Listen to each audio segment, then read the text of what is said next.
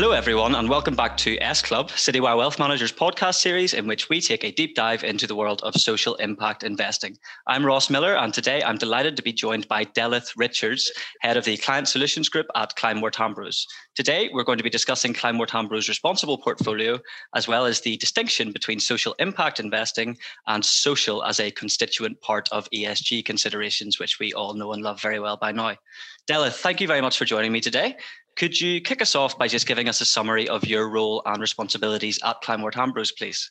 Yeah, delighted to. So as head of the Client Solutions Group, I'm responsible for working with the teams that deliver the investment management solutions for our clients. That's discretionary advisory and execution only, but also for the credit teams, our wealth planning teams, as well as marketing and communications for the group. So the aim is to bring all of these pillars together to support the bankers in providing all the solutions a client should need.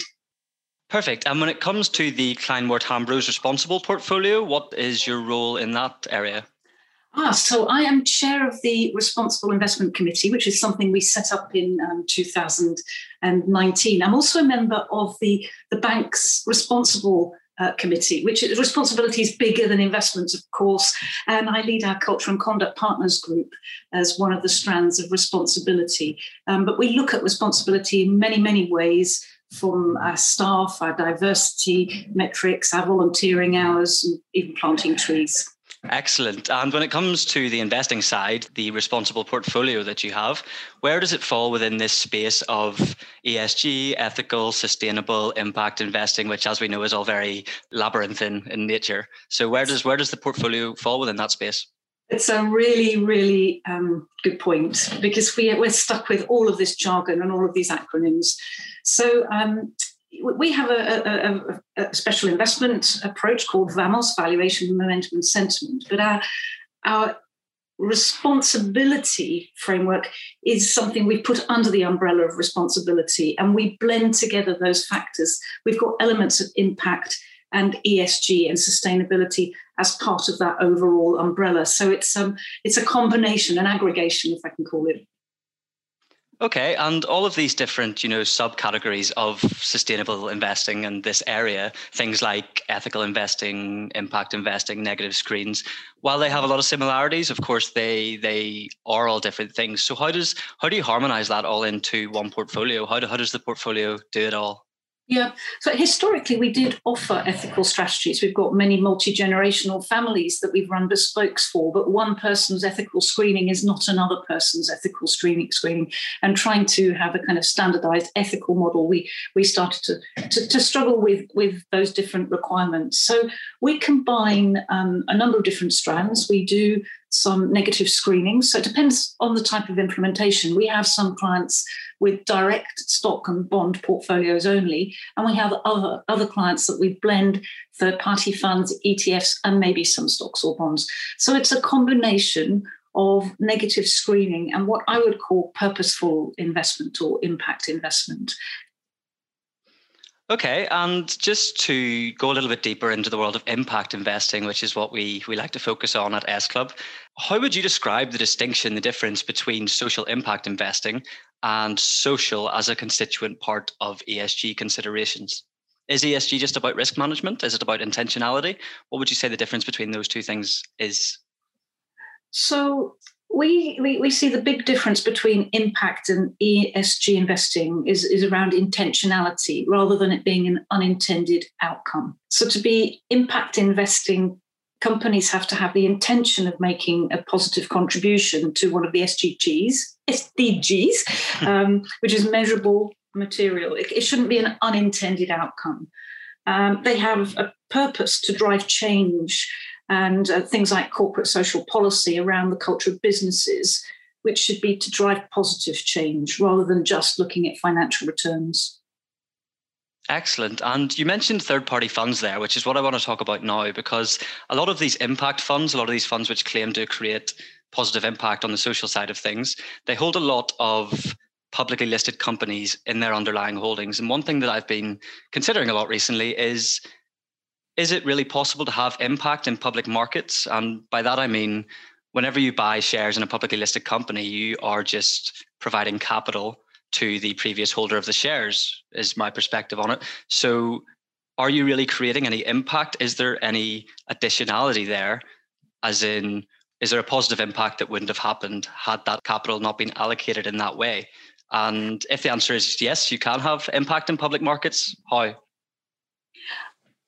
There are several answers to that, just to be, not to being evasive, but in the purest sense, you can say no, because capital invested isn't directly invested in impact projects. But there's absolutely a very clear movement driven by investors, and it's a growing movement driven by investors with stewardship codes that is actually forcing some change within those companies. So I think that there are a number of points there. If you invest at an IPO or through an unlisted investment structure, you can maybe have that little bit more definition of how you can point to the impact that's being made. But we see it also, and I'm sure we will talk a bit more about in the fixed income space, with more and more bond issuance having criteria set to it. So I think both a combination of how we can vote to try to make change, and you look at the recent AstraZeneca vote this week, that showed, 40% of the shareholders there voted against the CEO's salary compensation review. So there's a combination of being able to drive change by being an active shareholder, and we're seeing far more companies take active voting positions than we ever used to, as well as the investment at the initial time of bonds being issued and those criteria being set against the bond terms and conditions. Excellent. So next thing I want to talk about then, just following on from that, is engagement, as you did touch on it there. So is engagement and stewardship just for shareholders? Can it play a role in fixed income too? Oh, for sure, it can definitely play a role within fixed income. And as part of the SG group, I can talk a little bit more about that by saying SG is one of the leading issuers in green bonds and convertible green bonds. So those, in the way that they're structured, can create very clear criteria for the companies by which the measurements of what they need to achieve and comply with can be set. So bondholders have just as much power as shareholders, and perhaps more. I mean, historically, you would have thought that bondholders were much more passive investors, and they needed to see a particular event to trigger an action like defaults. But we're seeing a massive change in that sector. Okay, and it's something we have already touched on a little bit, but how would you say social impact investing varies across all asset classes, and how can you create impact across the different asset classes? Yeah, interesting question.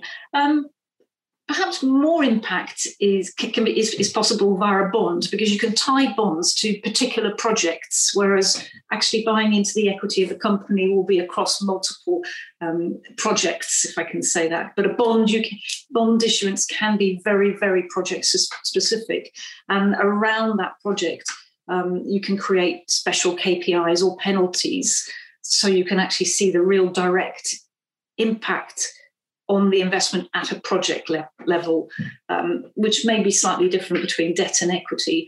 A lot of attention's being focused on this, and there's a lot of thoughts about how to channel capital.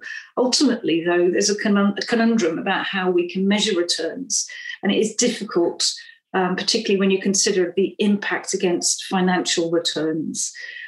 Equity-based investments in fund structures can be diffuse and harder to measure, but you are effectively then outsourcing that analysis to a fund specialist, and you set a series of criteria by which they can assess that impact. It's really about the transparency of how much you can see at the project level. Okay, and when it comes to third-party funds, as you said, in your due diligence process, what is it that you're looking for in terms of how they assess impact? We look to see how they measure the impact of all of the companies they invest in against SDG goals. And we look and expect quite a lot of transparency from our fund providers to explain their own process and their own monitoring of how the companies they invest in report back. Excellent. Thank you, Delyth. And with that, today's episode of S Club comes to an end. So thank you so much for joining me today, Delyth. It's been an absolute pleasure. I hope we can talk some more. And thank you to those who have tuned in today, and I'll see you next time.